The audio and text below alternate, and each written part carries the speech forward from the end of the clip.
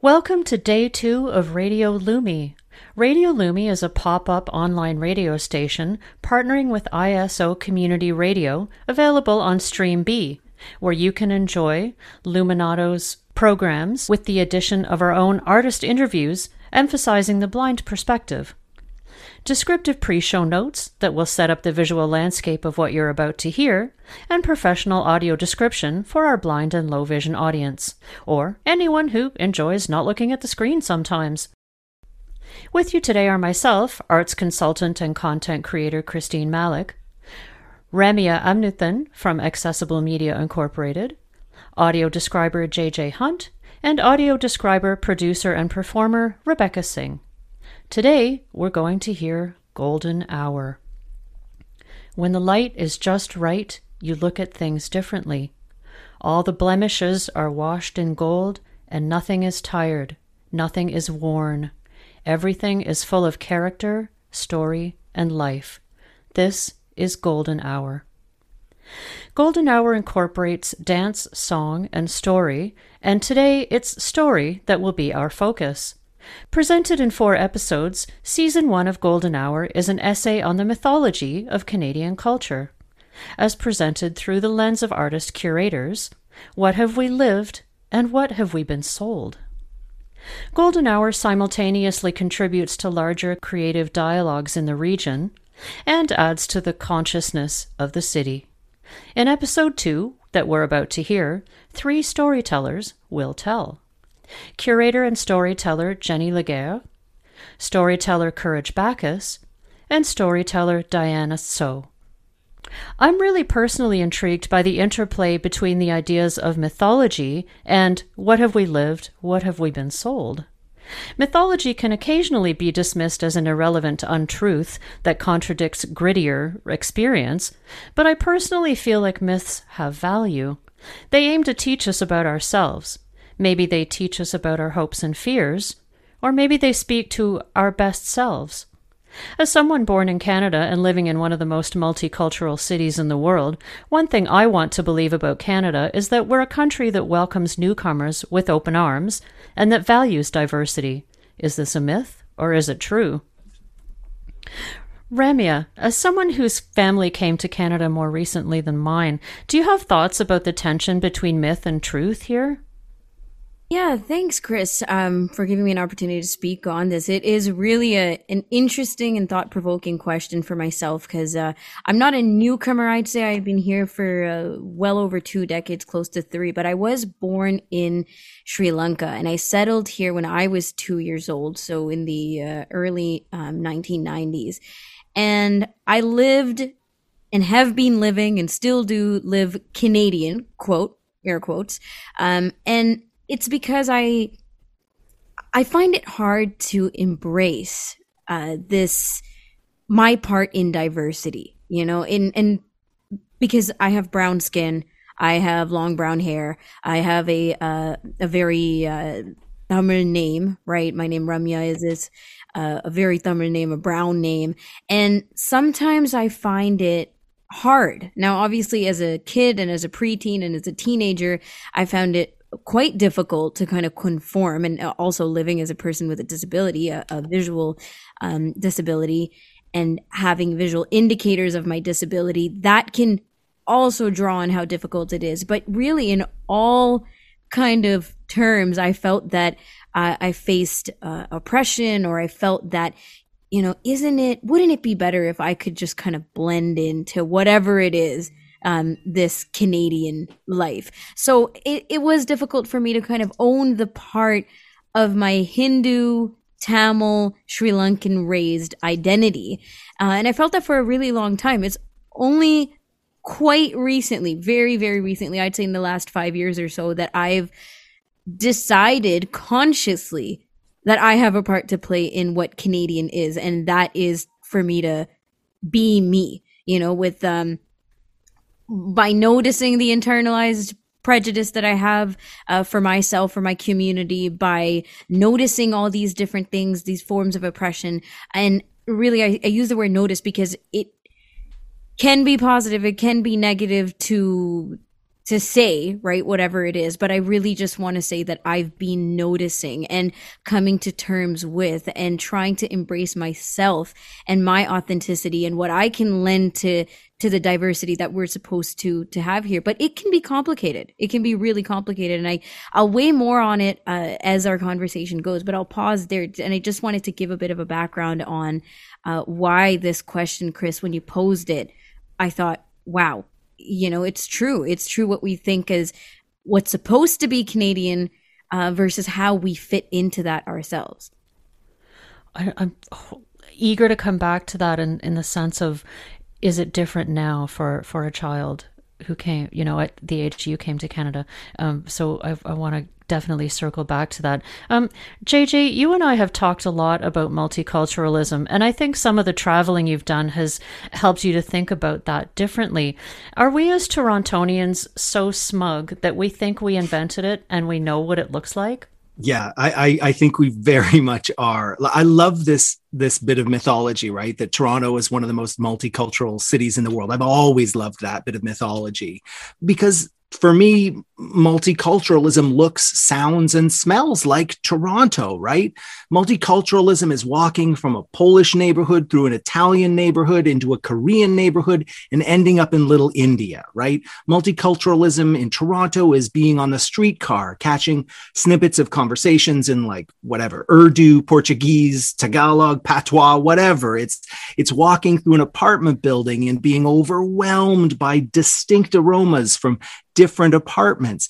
So I grew up with this idea, this myth of Toronto, the multicultural, and I had seen the evidence, I'd heard the evidence, I had smelled the evidence. So that mythology was clear and true.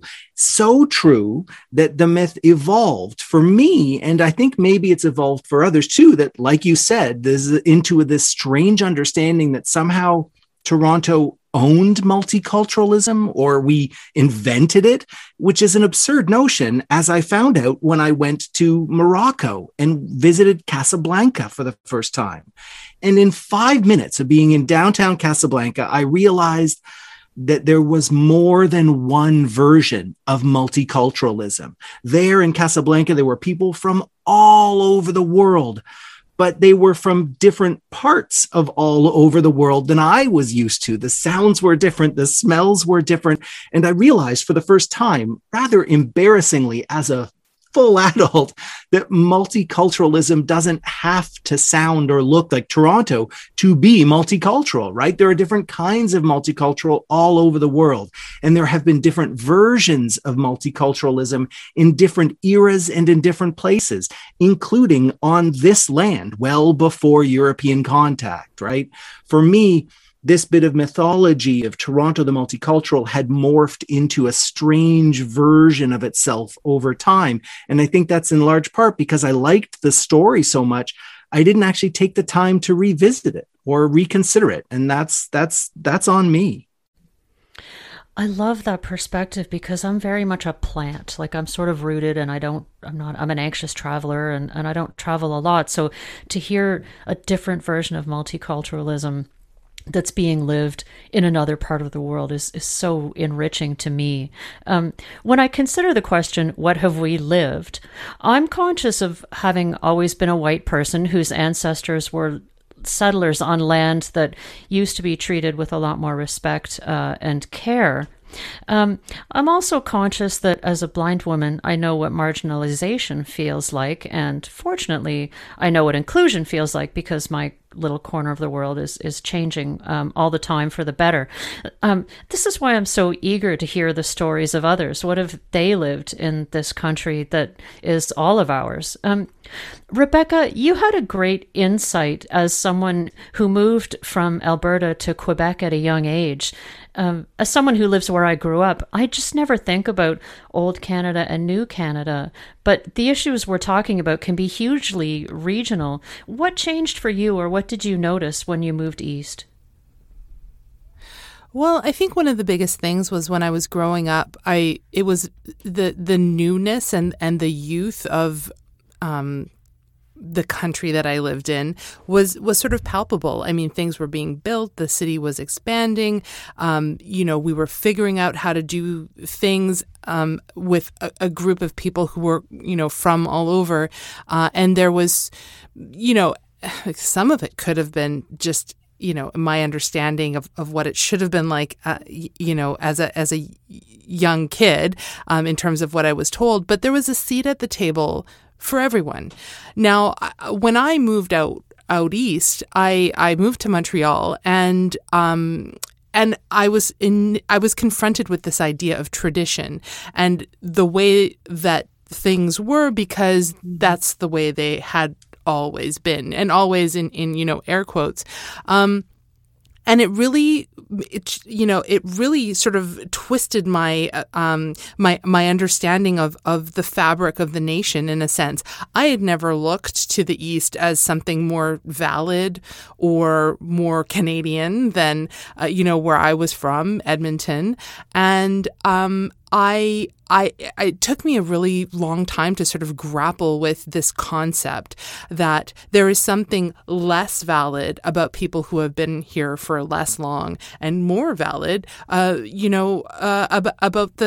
what we, infamously the old stock Canadians, as people who follow politics might remember, and just the idea that if your family has been here for longer, if you were not Indigenous, that you have earned something, some kind of a birthright.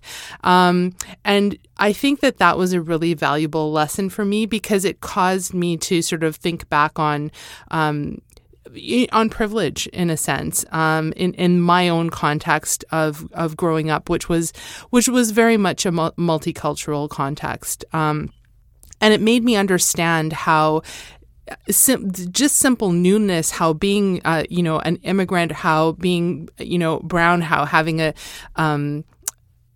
having your name be, not Joe or Jack or what have you, can be seen as a strike against you. Before I experienced that in the workplace, before I experienced, things like that sort of in a really firsthand, visceral way, as I transitioned from, being a teenager and into being a young adult. I had a bit of a reality check a few months ago, because I had a friend who moved to Halifax, and she just kind of casually mentioned that in Nova Scotia, it's common to refer to Ontarians as Upper Canadians. And I was so startled by that. I've just been on my mind ever since as an indicator that I really am a plant. I'm located where I am, and I don't know a lot even about our own country and the traditions that families grow up using, or the language that families use to talk about new Canadians or people from other parts of Canada. JJ, where do you think the myths in our own families, as settlers or families who came here as new Canadians, fit into the national myth? Like, what do families tell themselves about that process? Yeah, that's a really interesting relationship. The relationship between the myths that we have, mythologies of our nation, our country, those big picture narratives, but also the myths that we have on a family level, right? The relationship between those two is really interesting. It seems to me that somehow those two myths have to jive with one another in some way, shape, or form. And I think maybe that's one of the reasons it might be really difficult to acknowledge that a big picture myth is wrong, because to acknowledge that the big picture myth is wrong means you have to rewrite your personal narrative too, and vice versa. So for me and my family, part of the mythology in my family is that in one generation, we went from a family of children living in urban poverty to a thriving group of successful siblings, each with their own middle-class family, right? And that mythology of my family is linked to the mythology of Canada, right? With hard work and determination, you can make something of yourself in Canada. But the fact is, there are some very important elements that those mythologies don't cover, right? Like the fact that all of those siblings were cis white people with no disability challenges. And that made an enormous difference, especially in that era. And the fact that those siblings already had a network of family and friends that were living in Canada. That was also invaluable. And the fact, frankly, that they were able to buy property when it was cheap, and that ownership of land in Canada is mired in an ethical quagmire, right?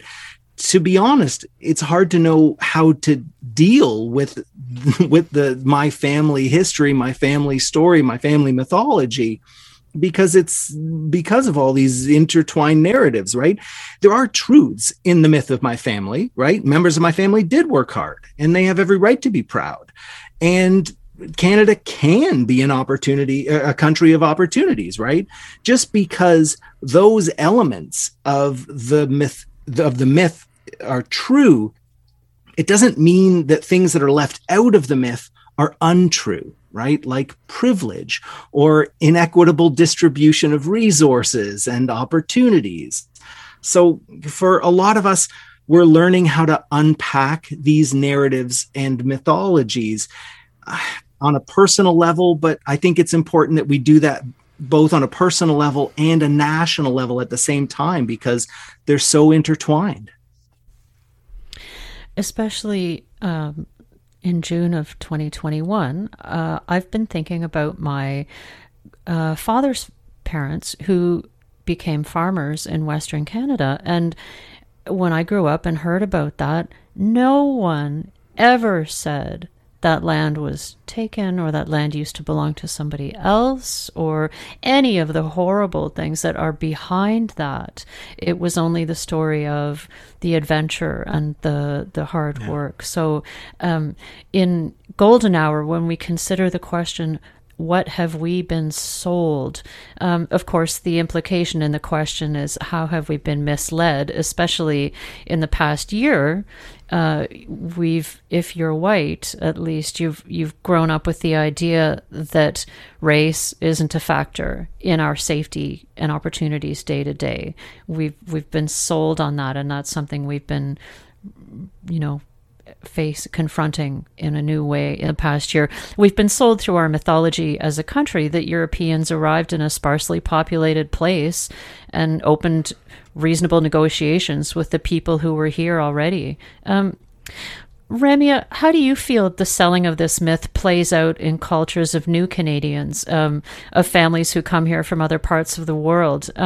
How did you and do you experience these stories, some true and some not so much? Mm-hmm. Yeah, I mean, I'm having so many moments of conscious realization, really, as all of you are speaking, and as I'm, thinking about the real answers or the underlying stories, truths behind the stories and under what we've been told and sold. And, as a person who comes from South Asia, there's a lot of things that we may not talk about here now, presently, within amongst cultures, amongst multiculturalism. But one of these examples is the caste system. I come from Hinduism, which is highly influenced by the caste system in Sri Lanka and in India and other parts of South Asia. And the thing is, we don't talk about it as if the caste system, it's just like inert. Like, you don't really talk about it. You know about it. Maybe generationally others will talk about it. I'm telling you that my friends and I, my age, that I have, who have similar background with the caste system, don't really talk about it verbally, because we have extremely varying beliefs, or at least I do, than my parents or my grandparents or generationally people who came before me. But I can link it back in some ways with the privilege conversations that I'm realizing more and more these days, right? Where, you could talk about Canada being a place of opportunity, and we've come from a war-torn country. There was a lot of civil war in Sri Lanka, and a lot of the struggles that people went through, and you've escaped and come to Canada and come to Toronto, especially, being this multicultural place that it is, etc. This is a story that we've been told, right? This is what my parents have told me. You're so privileged, so much privilege for you to be here. in Toronto. You're not there where we were, and you didn't work the hard work that we've had to. And this kind of thing is what shapes us, right? And honestly, as a person with a disability and as a person who has been back to Sri Lanka to see the kind of environments that people live in, or the lack of access, the lack of resources that people face over there who have my condition, such as low vision, but also with mobility disabilities and other disabilities, I could come from a place that I've realized the privilege that I have here. But at the same time, I question a lot. I question a lot of the things that I've been told. And really, I'm speaking from a place where I'm not even sure of half the things where the truth is underneath all these stories. I'm not even sure, because I've just been told so much. And the community, the Tamil community, has a very strong storyline going, right? Like, we have such a strong foundation of stories, and if you want to call them myths, but really just what they've told to us and what's been passed down to us as this is the reason why we're in Canada, and this is why we deserve to be here, or thank goodness we're here, or whatever the spin is. But honestly, I have to dig deep to find out what's behind all that, and I don't even have the kind of knowledge that I want to have, that I know I'll have once I keep going with this, right? So the conversations that I have with people from my community is just so unique. Like, it's so unique to me, my identity, and how I'm trying to unravel all these different threads of what's being told. And we've been wrapped into all of this, but it's not necessarily all that there is to be. And maybe it's not even close to what's there to be. There's so many layers. There's so many layers. Rebecca, you're the mom of a young child. What's in your consciousness when you try to explain to him about his home city, his home country, and the kinds of ideas that we've been talking about? Yeah, my son is 5 years old and just is really curious about the world and able now to understand, different traditions and ceremonies, and and is attending kindergarten where they do talk about different things that are happening, in the world, and it's really been a process of negotiation to try and figure out, especially in the last year, how do I want him to live with some of the facts that, the truths that we've known aren't true. So, for example, his favorite character is, he loves this animated cartoon, and, one of the characters is like a police dog. And, and just with what's happened over the last year in terms of like, what does it mean? Like, there was this thing built up around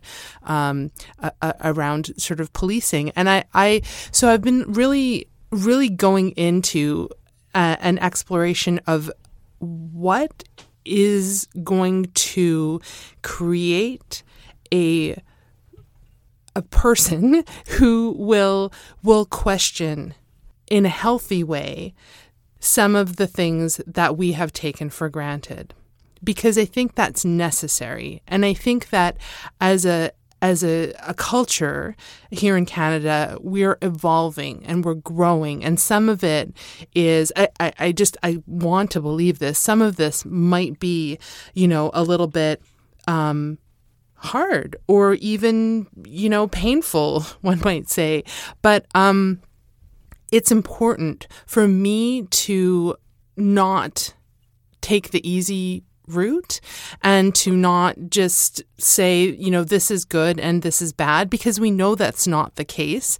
And I think that in order for I just feel really a deep sense of responsibility in order for the next generation to be what we hope it will be, and not to sort of continue to perpetuate white supremacy and to squash Indigenous culture and all of those efforts that I wish I could do more of. I filter that, into how I try and parent. It can be very hands-off simply by making him aware of certain things. And also sometimes choices of exposing him to some things. Like when he was 4 years old, he explained gender theory to me. And I love it. It's also just that acknowledgement that this is a community and we are a part of a community effort, and I need you and you need me. All together, we are the best. So, So that's definitely where my head is at, is eyes open, and it might be the harder route, but let's move forward together. I wonder if every generation feels this way, but it feels so much like we're at a crossroads right now. And I really take my hat off to parents of young kids, because it's a lot to navigate, and we've got our own stuff and trying to teach kids a different way. These complex truths and untruths, I think they bring us back to mythology. And now that these difficult and textured things have been said, where does that leave mythology? And this is how we come back to story, which is where we're going. Stories, they allow us the complexity that may just allow us to hold different kinds of truth. And I hope that in Golden Hour, maybe each of us will find something that's true. I'd like to thank our panel participants for a lively and deep conversation. Rebecca, JJ, and Ramya, thank you so much.